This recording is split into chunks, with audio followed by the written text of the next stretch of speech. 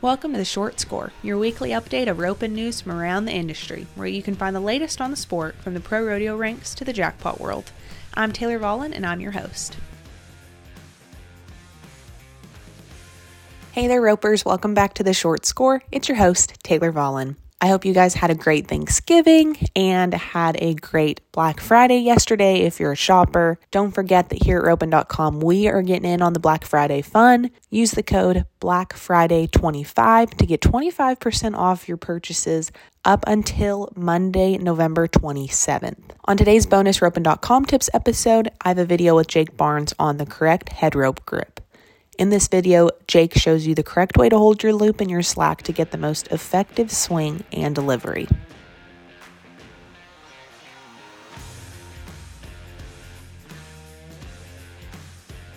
What I'm going to talk about here is the grip. Really important. Okay, so the last 3 years, Clay and I, the first year, 3 years ago, we did 30-something schools. So 15 students at each school, and the last couple years we cut them back a little bit, but I see a lot of different students. But say in a full class of 15 students, generally there's three students out of the 15 that hold their rope incorrectly, in my opinion. Now the correct hand hold is that you're going to stack your loop, your top strand, and you're going to put it on top of the loop, okay? And so I always ask people, why do you do that? And they say, well, it's easier to feed. And so saying that, the way that these three hold it, they hold it, the slack, this top strand, on the left side of the loop.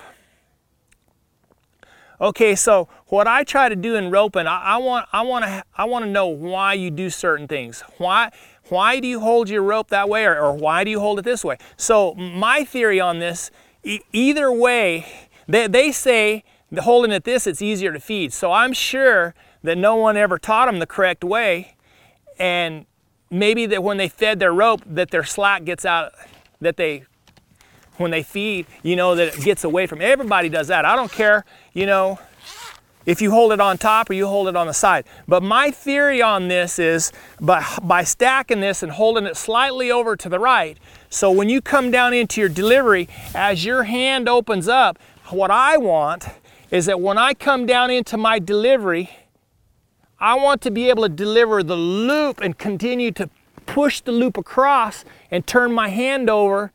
And I'm not going to necessarily say that you don't lose contact. Well, I want to try to keep contact with it if I can.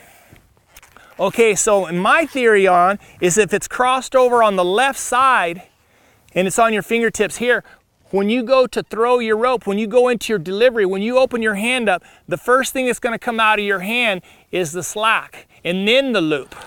So that's the reason why that I cross it over. I cross it over, so as this loop separates, when it comes out of my hand, that I can keep going across and I can make contact with there, versus crossing that rope over on the left side. When I go to throw, I have to throw it, and then I have to try to meet my slack. So that's my theory on my grip.